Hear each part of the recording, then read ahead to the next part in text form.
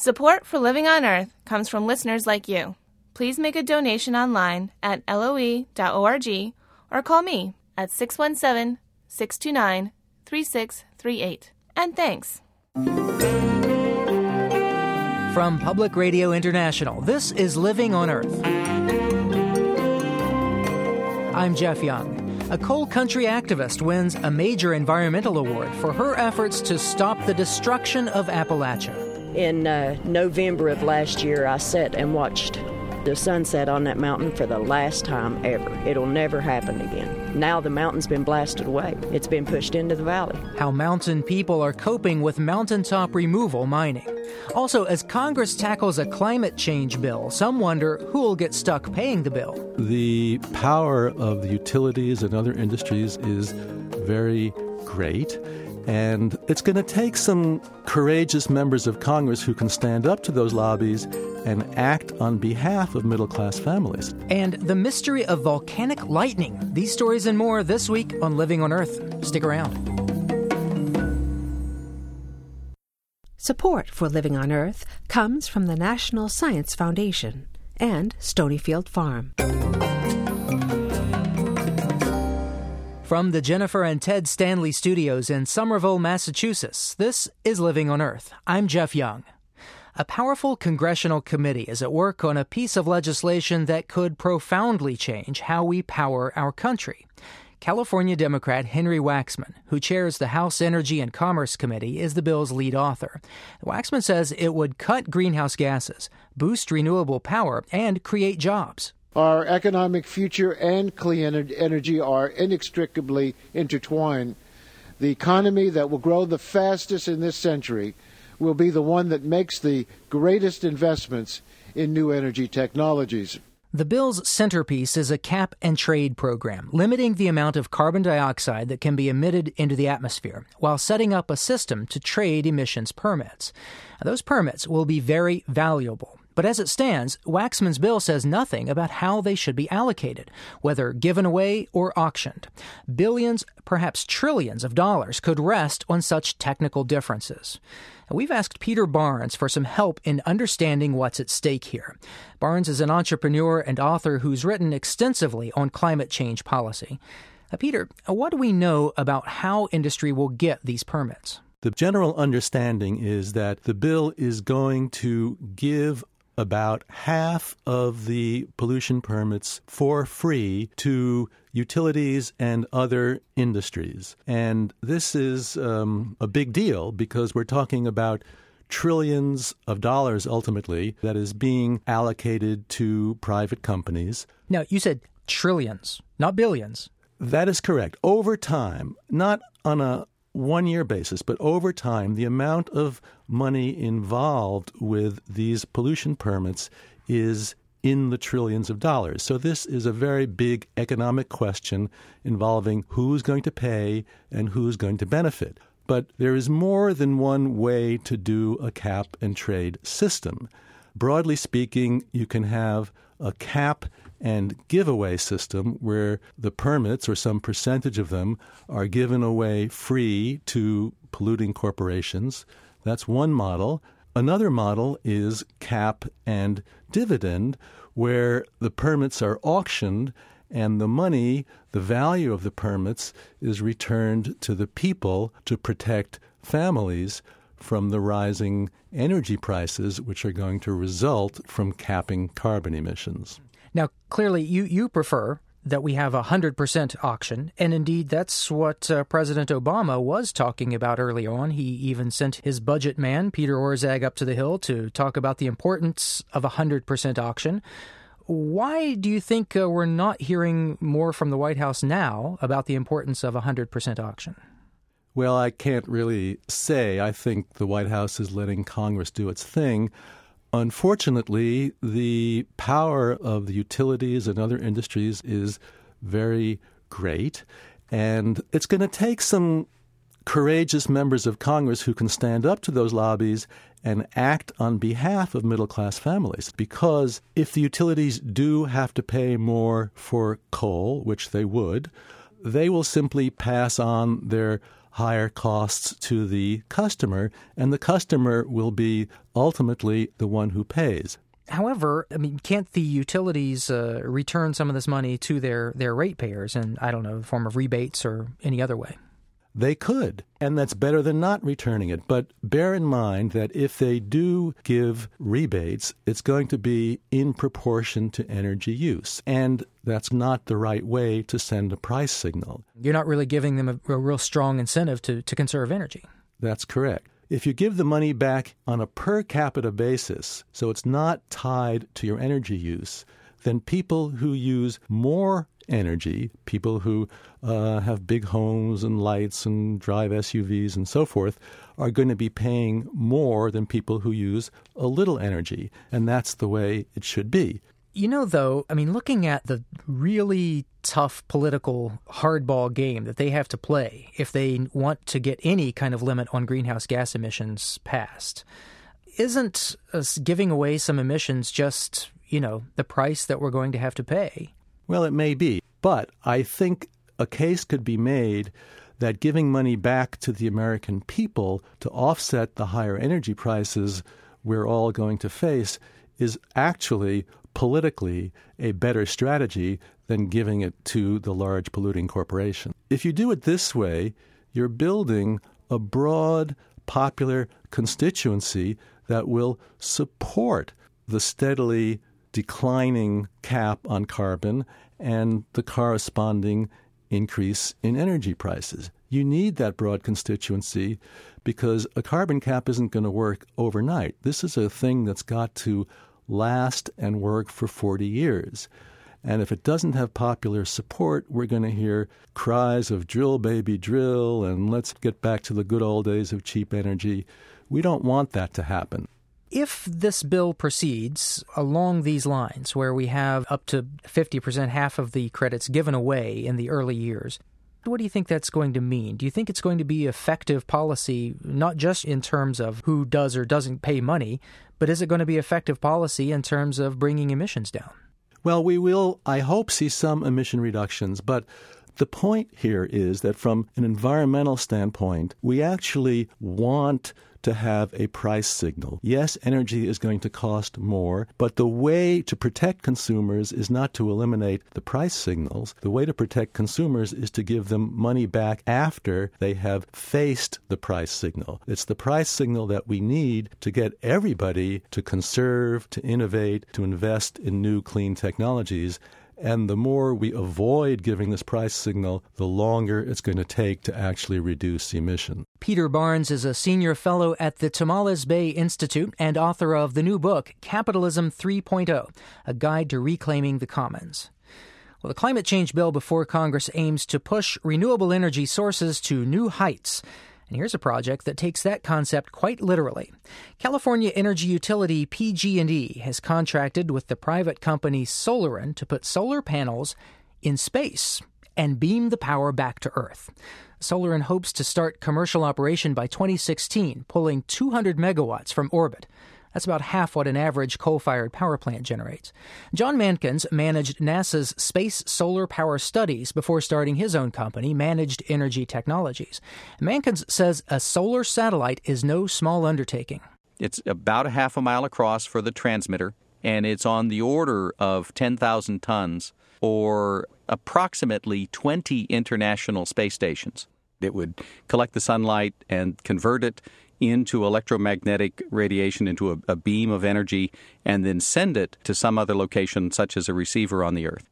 Now, I'm envisioning this giant laser beam of concentrated solar power shooting down to the planet, but that's not quite right. Hopefully, no one would ever actually build such a system.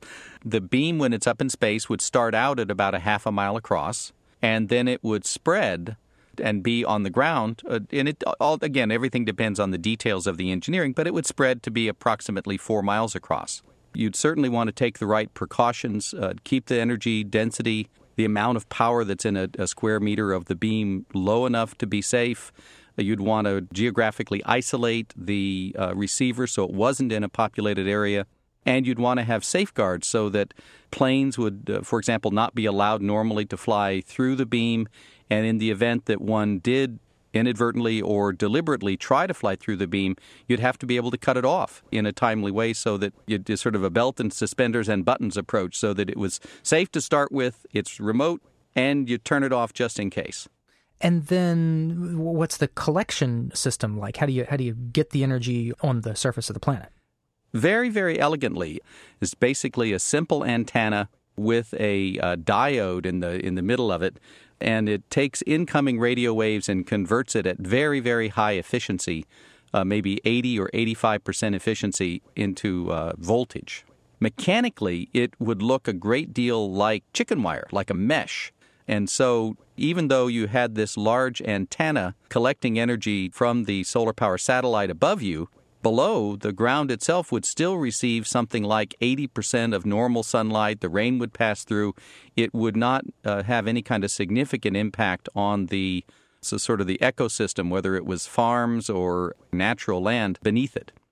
So the solar power is collected on the satellite, which is orbiting, and obviously the solar energy up there is much stronger than it is here on Earth, right?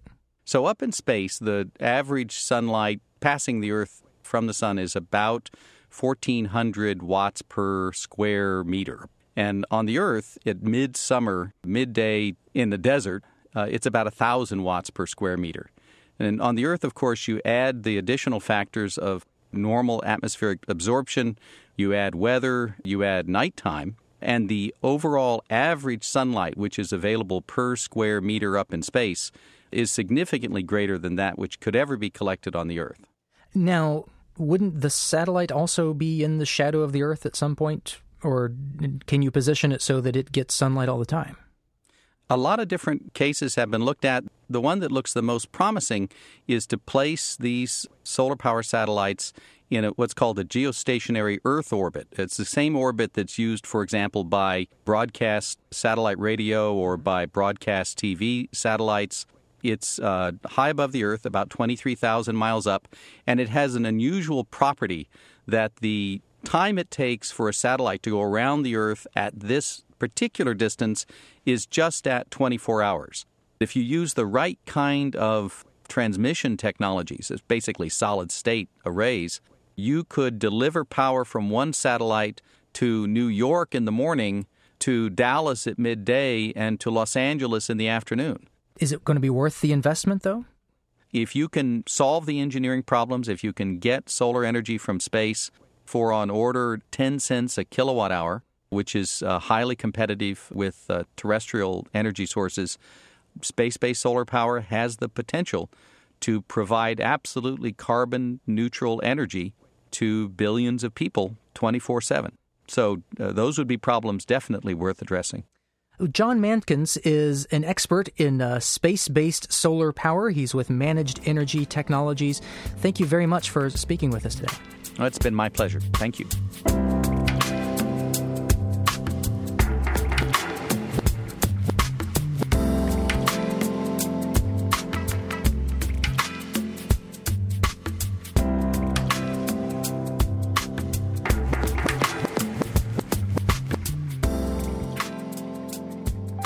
Just ahead, a coal mining activist wins a major prize but loses her beloved mountains. Keep listening to Living on Earth. It's Living on Earth. I'm Jeff Young. Each year, the prestigious Goldman Environmental Prize, sometimes called the Green Nobel, goes to just 6 people on this planet, one on each inhabited continent. They're singled out for taking a stand and making a difference on major environmental threats. This year, the 20th year for the Goldman Prize, the North American winner is Maria Gannot from the heart of coal mining country in West Virginia. Gannot's fighting to stop the mining practice known as mountaintop removal, even as she and her family cope with life next to one of the giant coal operations. Gannot lives in Boone County, West Virginia, where coal trains and narrow roads twist through sharp valleys. Modest homes compete for the few flat patches along the road, rails, and river. And most of the hills bear the marks of the region's main industry, coal. You can look to the east, west, and to the south of my house, and you have mountaintop removal sites. In just about every direction that I look from my home, that's what I see now. Gano's a 40-year-old mother of two. She's lean and angular with long dark hair and a tomboy's gait. In a light April rain, she shows me around the land where her family has lived for generations. My grandfather prepared this place throughout the years to sustain us, to feed us, basically. There's black walnut here, white walnut. We have peach trees. This used to be an orchard until the flood took place, and it tore a lot of our trees out of the ground. The flood was a watershed event in her life. In 2003, this small stream on her property became a rushing torrent, filling the hollow from hillside to hillside.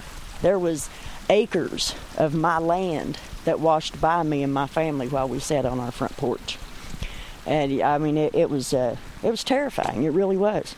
Of course, floods happen in this part of the country. You got steep hills and get quite a bit of rain, but you don't think this was just a natural flood? No, I absolutely don't. This wasn't a natural flood. It was a man-made flood. What happened in 2000, there was a mountaintop removal site moved into my backyard, and they ripped off about 400 feet of the peak of the mountain that was adjacent to my property. They took the trees off, and they took bulldozers and then pushed what they call the overburden over into the valley behind me and created a valley fill. And when they started the blasting, they put everything other than the coal into this valley fill. And just through the manipulation of the headwaters of this stream, what it's done is it created sort of like a paved parking lot, if you will. It's nothing but rock in the valley behind me now, where it used to be mountains. Across coal country, residents say the flash flooding after mountaintop removal was far worse than anything in memory. Gano decided to fight back by organizing. She works with local groups to press government officials for better regulation and enforcement. She's joined numerous lawsuits against coal companies, even in the face of harassment and intimidation. And she helps neighbors keep track of the mining and its damages. We climb into Gano's pickup for a driving tour of a nearby community called Twilight. In November of last year, I sat and watched the sunset on that mountain for the last time ever. It'll never happen again. Now the mountain's been blasted away. It's been pushed into the valley. A federal government assessment estimates more than 1,000 miles of streams in Appalachia have been buried or polluted by valley fills, and some 800 square miles of mountaintop are now gone. Gano fears the community here could soon be gone too. We stopped for a visit with Laura Webb, who lives with her husband and daughter just a few hundred yards from the entrance to a mountaintop removal site. Others around her are already moving, either lured by buyout offers from the coal company or just tired of the noise and dust from blasting and massive earth-moving equipment. Webb wants to stay, but she's not sure she can if it means living next to the mine. Well, I've got bad neighbors.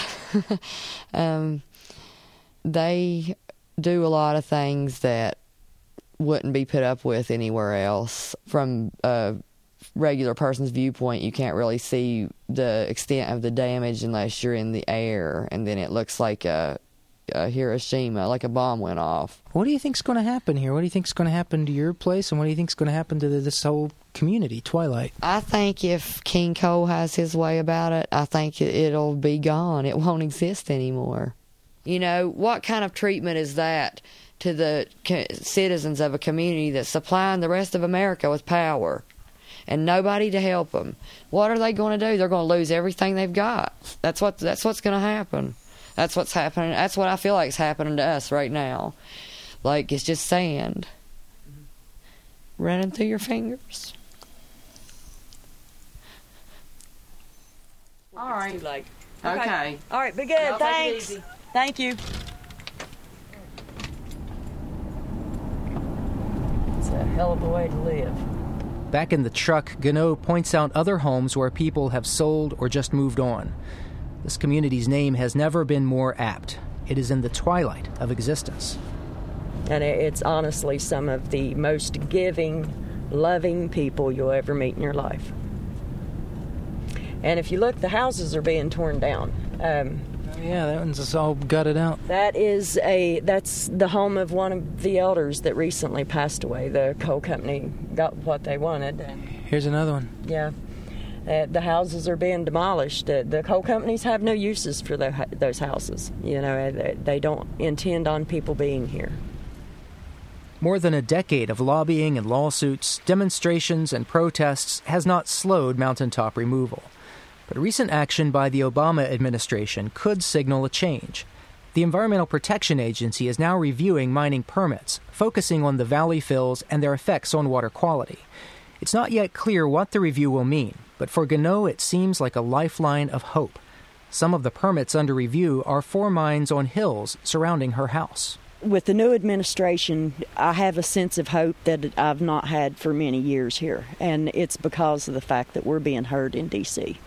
And I think we've cried loud enough and long enough that we should have been heard a long time ago.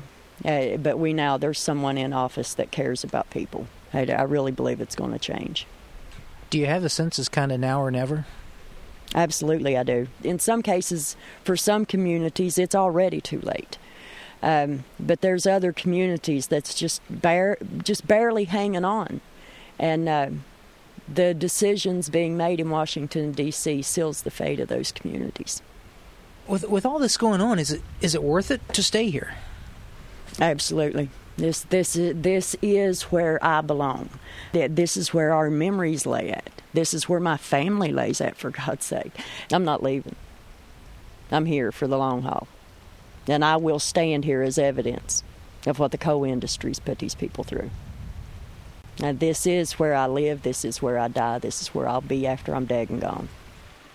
Maria Gano, winner of the 2009 Goldman Environmental Prize.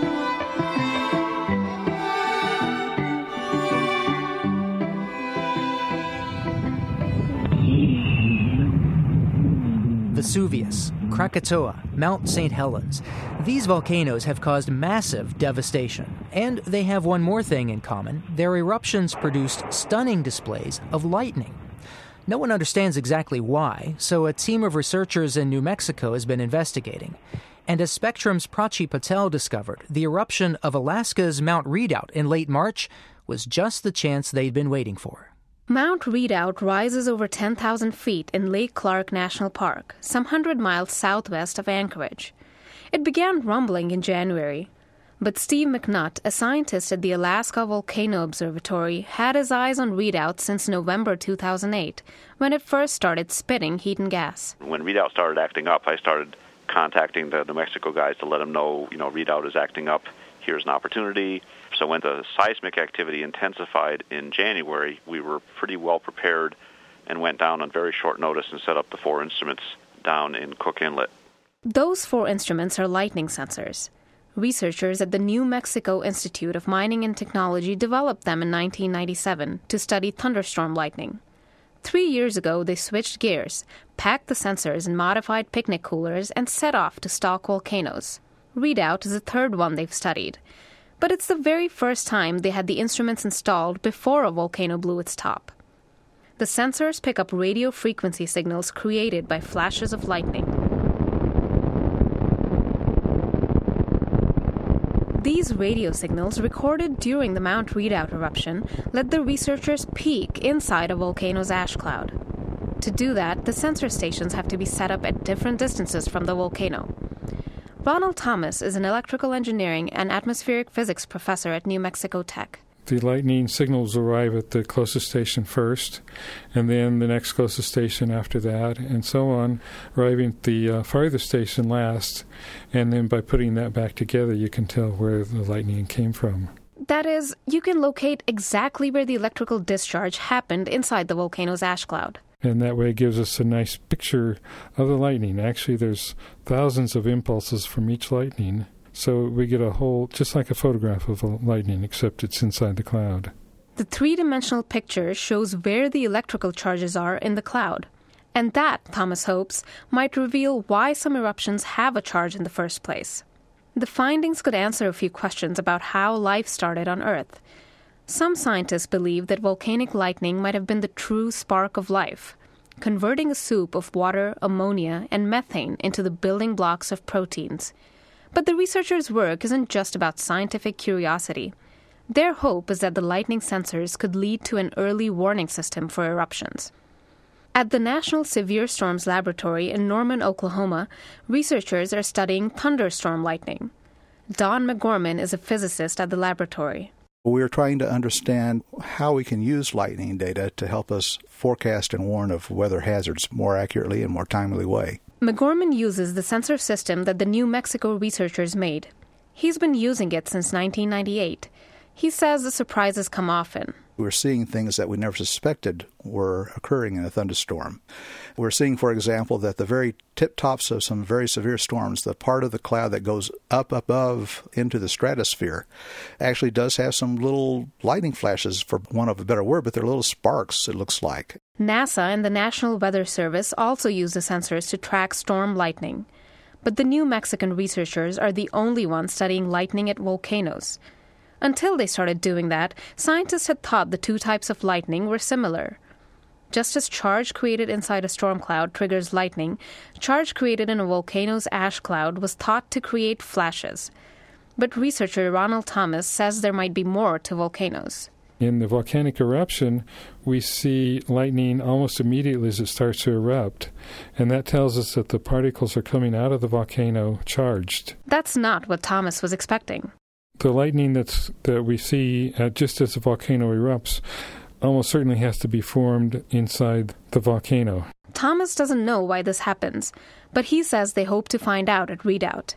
The volcano began erupting in March and has been generous. So far, we've gotten over 20 eruptions with lightning, with all the big eruptions.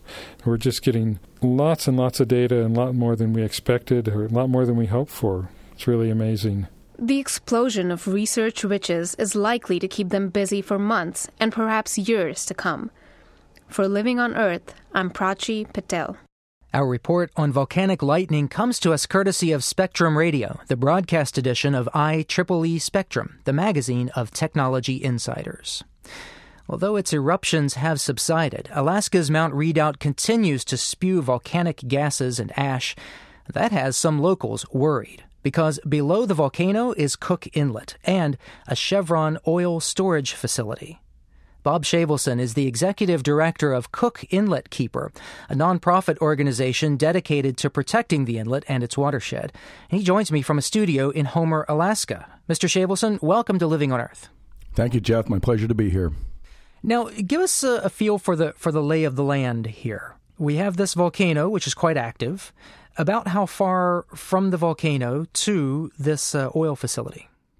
Well, it's approximately 17 miles from the oil tank farm that's operated by Chevron to the peak of Mount Redoubt, but the tank farm sits in the Drift River Valley, which provides a conduit up to the volcano. So when you get the pyroclastic flows from the eruption, they produce these lahars, which are the mud and debris and water and ice flows that come down. They've been described by experts as moving walls of cement.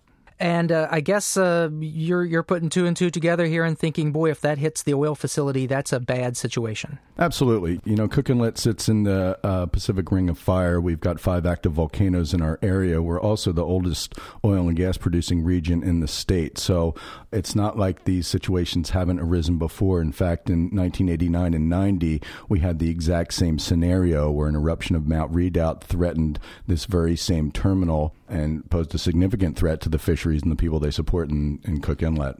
And tell me more about Cook Inlet. Why is the water there so important? Cook Inlet supports all 5 species of wild Pacific salmon, and the salmon and halibut fisheries here support countless Alaskans. It's very important for the economy here. Do we know why Chevron put the facility there in the first place? It seems, if you knew the nature of volcanoes, you wouldn't want to be right there. That's an excellent question. I've heard it probably hundreds of times in the past couple weeks. The facility was sited in the 1960s, and this was before a lot of our major environmental legislation, the Clean Air Act, the Clean Water Act, had been installed, and there was a different mindset then. From what I understand, it was simple geography. They wanted access to deeper water, and they also wanted to be out of the heavy ice and tide conditions that you find further north in the inlet. And how much oil are we talking about? How much oil is kept in those big tanks? It fluctuates, and one of the problems that we had with this situation was that prior to the eruption on March 22nd, we weren't able to find out how much oil was in the tanks. In fact, Chevron refused to reveal it, and they cited the Homeland Security Act, and they also refused to reveal something called a volcano readiness plan that presumably would have told how they were going to deal with a catastrophic spill from this facility. But then on March 22nd, when the volcano erupted, a press release went out, and we learned finally that there was 6.3 million gallons of oil sitting at the base of the volcano. Just about half of the volume of oil that spilled with the Exxon Valdez. And if there were an accident of this nature, how would they deal with an oil spill? Well, that's a really good question, because from our perspective, there's no technology that would be suitable to address a spill in this scenario. We already know that it's virtually impossible to clean up oil and ice. When you think about a Lahar-induced oil spill where you would have mud and debris and ice and these things pushing these oil tanks and all the oil in them out, we don't have the technology, the spill removal technology, to address those things. What do you look to as a more permanent solution here? We would prefer to see a pipeline that would reduce the risk of shipping the oil. Now, I guess if I were Chevron responding to this, I would say, look, we've been here 40 years and we haven't had an accident. Therefore, that proves we're safe. How do you respond to that? Well, that's what we heard from the oil industry prior to the Exxon Valdez. And one of the lessons we learned from the Exxon Valdez is that you can't be complacent. You have to plan. You have to have the resources available to address these contingencies that we know that are there. The 1989-1990 eruption of Mount Redoubt showed very clearly the risk posed by this scenario, yet we did literally nothing to address them, so we've had a repeat situation here in 2009. Bob Shavelson is Executive Director of the Cook Inlet Keeper, and he's been talking to us about volcanoes, oil, and water, and why he hopes they never mix, right? And fisheries. And fisheries. Thanks very much for your time. I appreciate it. Thank you, Jeff. My pleasure. Now, we contacted Chevron, and they sent a statement. It reads, in part, Chevron will determine if there's a safe and economically viable method for shipment of crude oil from the Cook Inlet operations to market without relying on the storage tanks located at the Drift River terminal.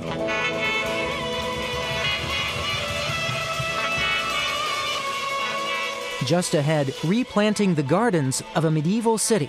Stay with us on Living on Earth.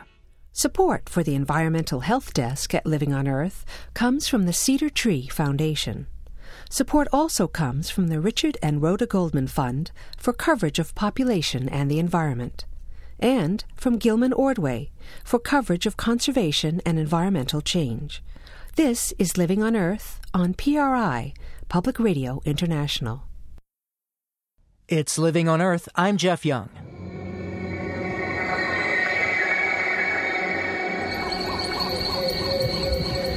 Around every dark cloud, there's, a silver lining. And now that at last it really feels as if winter has passed, the folks at the EcoCalendar Project are looking to the heavens to capture cosmic moments in this audio snapshot we call ECOtime. The silver lining. Winter clouds are often dark and brooding, and yet these same thick clouds are now traveling across the spring sky, but they seem less foreboding.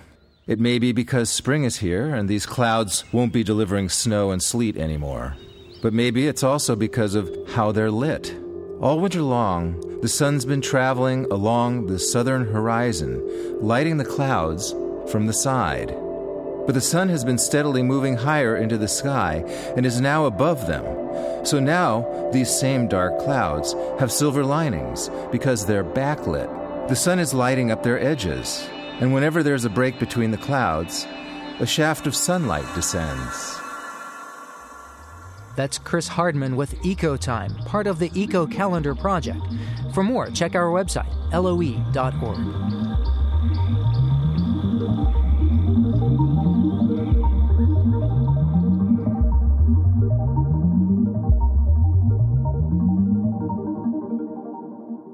Coming up, regreening the heart of an ancient city. But first, how an ancient system of agriculture may help preserve biodiversity. In this note on emerging science from Sandra Larson. Agriculture and biodiversity don't always mix.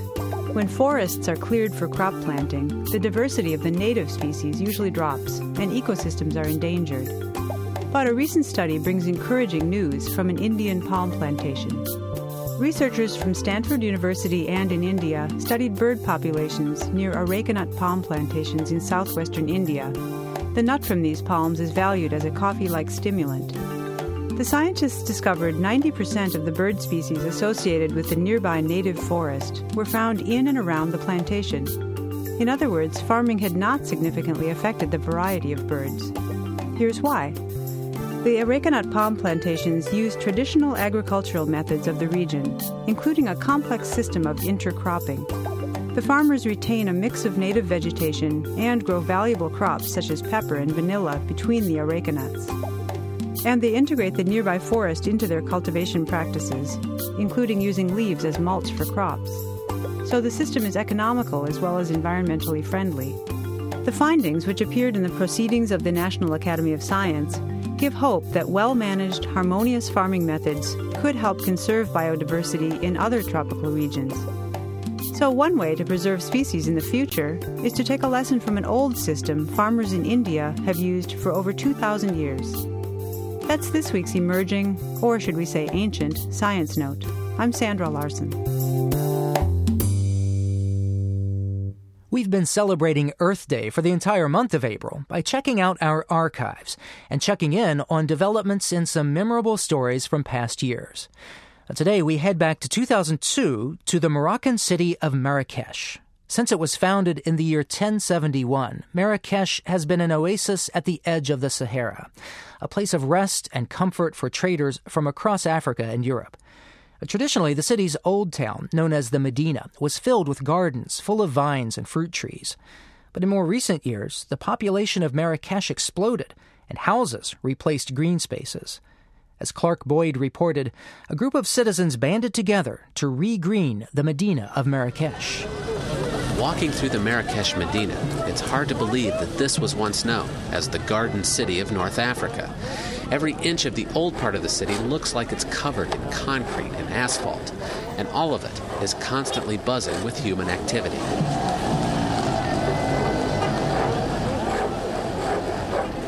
BMWs and horse carts jockey for position on the Medina's narrow streets, while in the walkways through the markets, craftsmen busily prepare for the day's business. Historically, a majority of the space inside the walls of the Medina was devoted to what Western city planners today would call green space. Residents used the land to plant gardens, fruit orchards, and climbing vines. In the early 1900s, the Medina supported a population of about 60,000 people. Now, it's home to 4 times that many residents. As you see, once we go through any of the gates, it really gets... Hicham Al-Alawi is a tour guide and lifelong resident of the Marrakesh Medina. Alawi says that the population increase began when Moroccans started migrating to the cities a century ago. A lot of people have immigrated from the countryside, actually inside the Medina, because of the drought, because of the economic conditions that haven't been really at the ease of those people. And they were seeking of improving their ways of life. And as the population grew, the green spaces dwindled. In the inner courtyards of the Medina's private homes, plants and trees were cut down to make space for shopkeepers. Vegetable gardens that once provided ample food for the people were dug under when new housing was built on the land. Even the Sultan's impressive royal gardens, once the pride of all the Medina's residents, were left to wither away to dirt, as water resources were taken over by the burgeoning population. Residents like Mustafa, who makes clothing and who's been working in the Medina since he was 6, bemoan the loss. I remember when there was a huge, shadowy olive tree in the spice market, but they cut it down because they needed the space. They didn't realize that after they cut it down, they'd have to stand in the hot sun all day. Marrakesh natives aren't the only ones who've noticed the decline of the city's gardens. Gary Martin is an ethnobotanist who's lived in Marrakesh for 15 years. He fears that the decline of the gardens is affecting the ecological balance of the Marrakesh area. It is the point of botanical diversity, a place of great floristic diversity in North Africa. It's the most diverse area in the Mediterranean basin, if you exclude Turkey. And the biological diversity in terms of plant and animal species that you certainly find here is clearly matched by the cultural diversity. And so Martin decided to try to save the Medina's green spaces. He started up a nonprofit called the Global Diversity Foundation. With the goal of re-greening the Marrakesh Medina, Martin first turned to Mohammed El-Faiz, author of 2 books on the gardens of Marrakesh. El-Faiz says that traditional Moroccan gardens weren't just pretty. Ces jardins, leur intérêt aussi, en dehors de leur modèle. Sure, these gardens were decorative, but they also helped the people by having vegetation. Fruit trees, aromatic plants, medicinal plants. There was a functionality to the gardens. El-Faiz's knowledge, along with input from residents, helped the Global Diversity Foundation's Gary Martin plan how best to bring back the Medina's green spaces. The idea, says Martin, is to try to get people to use whatever space is left for greenery, to refurbish the old royal gardens with plants, and to encourage homeowners to once again devote courtyard space to trees and vines. Let's do regreening with some of the historically resonant species, the things that used to grow there, that grew there for centuries, things like carob trees, grapevines, olives, date palms. These are the things that you really associate with North African civilization in general, and particularly urban areas and areas in the rural hinterland around cities. And these are the species that are really, if you could call it that, the North African suite of useful species. The municipality is working to ensure that enough water flows into the Medina so that all these efforts will succeed. In the wool market in the heart of the Marrakesh Medina, a grapevine, or dahlia, planted a year ago by the Global Diversity Foundation, is now beginning to wind its way up a trellis. It's one of a number of small regreening projects that are in the works here. The idea is to use small amounts of money to start initial plantings and then let the locals take over. More than 400 women sell clothing here, and they fiercely guard and tend the vine. No one more so than 60-year-old Fatima. I water it every evening when the temperature cools off. I also make sure the vine is fertilized and that the weeds are removed. I tell all the other ladies here to do the same. Fatima and the others say that they can't wait until the summer, when they'll be able to sit in the shade under the vine, sipping a cool drink.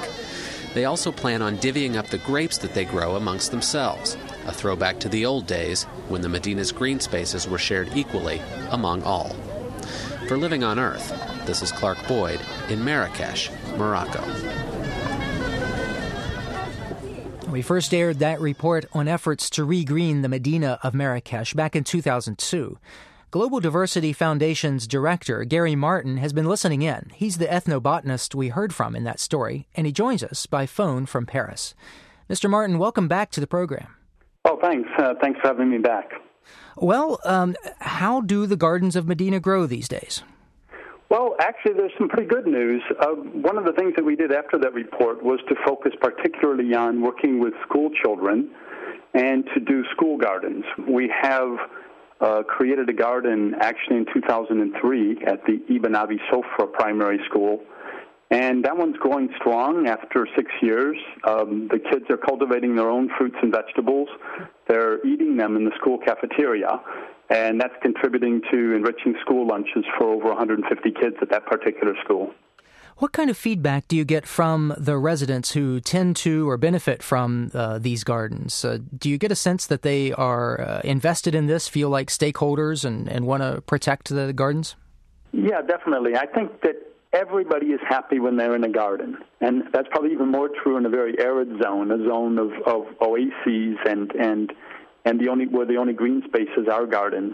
And for that reason, there's quite a bit of popular support for this idea of bringing back the palm grove, bringing back the gardens in the city itself.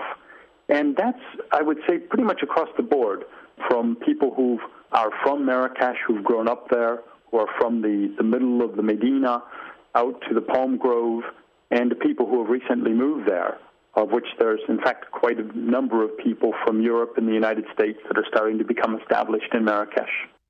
What about the effort to restore the royal gardens, which I understand had just been allowed to kind of wither away? Well, I have to say the royal gardens are not withering away. They're part of the royal domain. That means it's part of the royal family's lands, and they're being maintained. There hasn't been a big effort to restore them and open them to the public.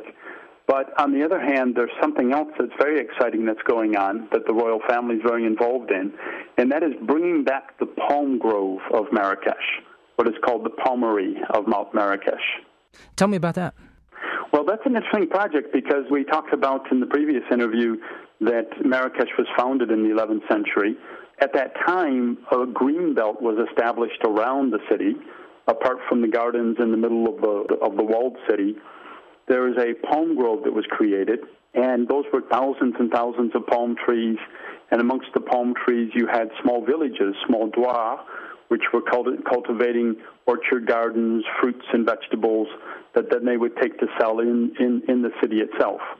Over time, and because of the drought that Marrakesh experienced in the 60s, 70s, 80s, 90s, up until the present, that palmeray had started to deteriorate. But now, since 2 years ago, there's a huge effort to bring it back, to do ecological restoration. And that's included planting, just over the last 2 years, 217,000 date palm trees. Now, the city has not stopped growing. It's still booming. How is that affecting the effort to keep some space and keep some water to allow for gardens? Well, that's a bit the downside. You're absolutely right. There's a massive building boom in Marrakesh. It's taking its toll on the very scarce water resources of the city. We had a little bit of a respite this year because we had the rainiest year since 1963. And when I left Marrakesh this morning, it was a blooming city. The roses are in bloom, the pomegranates are in bloom, the carob fruits are on the trees, the olive trees are in flower. So it's looking quite good this year. But the difficulty is, in fact, that with so much building going on, there's a lot of groundwater pumping, and this is leading to quite a big impact on the scarce water resources of Marrakesh. Now, someone in the story mentioned the importance of shade, which I imagine is very important in that part of the world. Is there more shade now as a result of these efforts? Well, to some extent, there is more shade. You certainly won't find a forest if you come to Marrakesh, but you will be finding additional palm trees in the palm grove, other trees growing around them, and a little bit more shade. Are there benefits here as cities look to coping with climate change? And I'm guessing in a city like this, if the world's going to get warmer, things like this are of greater benefit, aren't they? Yes, they certainly are. This is it's a very interesting question because adapting to climate change, from my point of view, means reaching back into the traditions and the practices and the beliefs of the people who've been interacting with the environment for a very long time. In this case, the original inhabitants of the Medina of Marrakesh, of the palm groves of Marrakesh. And that tradition, those traditions and beliefs and know-how have been passed along in terms of how to take care of the palm grove, how to have an orchard garden, how to grow plants. I think that these communities that are really living very closely with their environment are the ones that are going to be leading the way in how to adapt to climate change and, in fact, hopefully how to mitigate climate change. I thank you very much for your time. Gary Martin is an ethnobotanist with Global Diversity Foundation, and he's been giving us an update on the effort to re-green the Medina of Marrakesh. Mr. Martin, thanks very much. Thank you.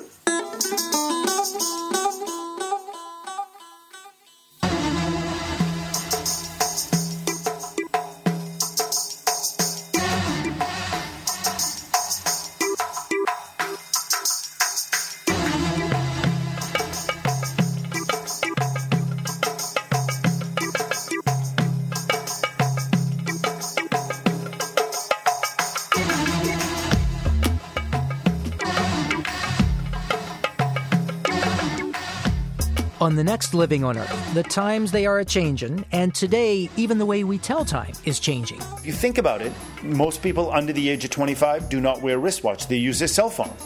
And so arguably, the wristwatch will go the same way as a pocket watch. The 1,000 Watch Project hopes to preserve the wristwatch for all time. Next time on Living on Earth.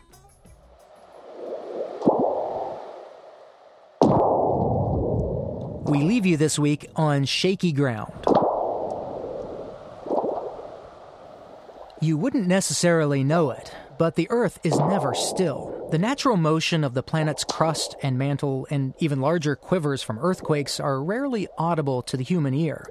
But seismologist John Bullitt grabbed recordings of the Earth's natural low-frequency vibrations, sped them up, and shifted the pitch so the rumblings, earthquakes, and burps of ocean waves can be heard. They're showcased on his CD, Earth Sound.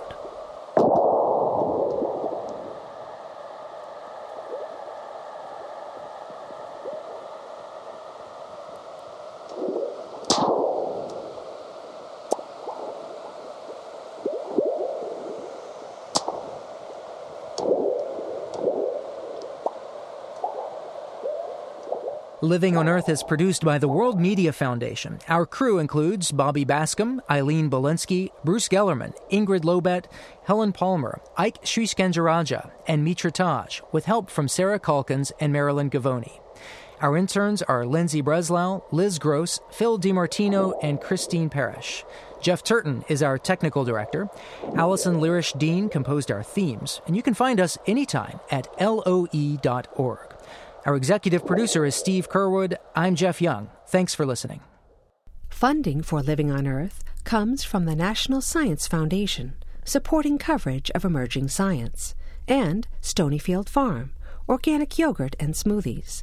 Stonyfield pays its farmers not to use artificial growth hormones on their cows. Details at stonyfield.com. Support also comes from you, our listeners, the Ford Foundation, the Town Creek Foundation, and the Oak Foundation, supporting coverage of climate change and marine issues. The Rockefeller Foundation and its campaign for American workers. More at rockfound.org. And Pax World Mutual Funds, socially and environmentally sustainable investing. Pax World for tomorrow. On the web at paxworld.com. PRI, Public Radio International.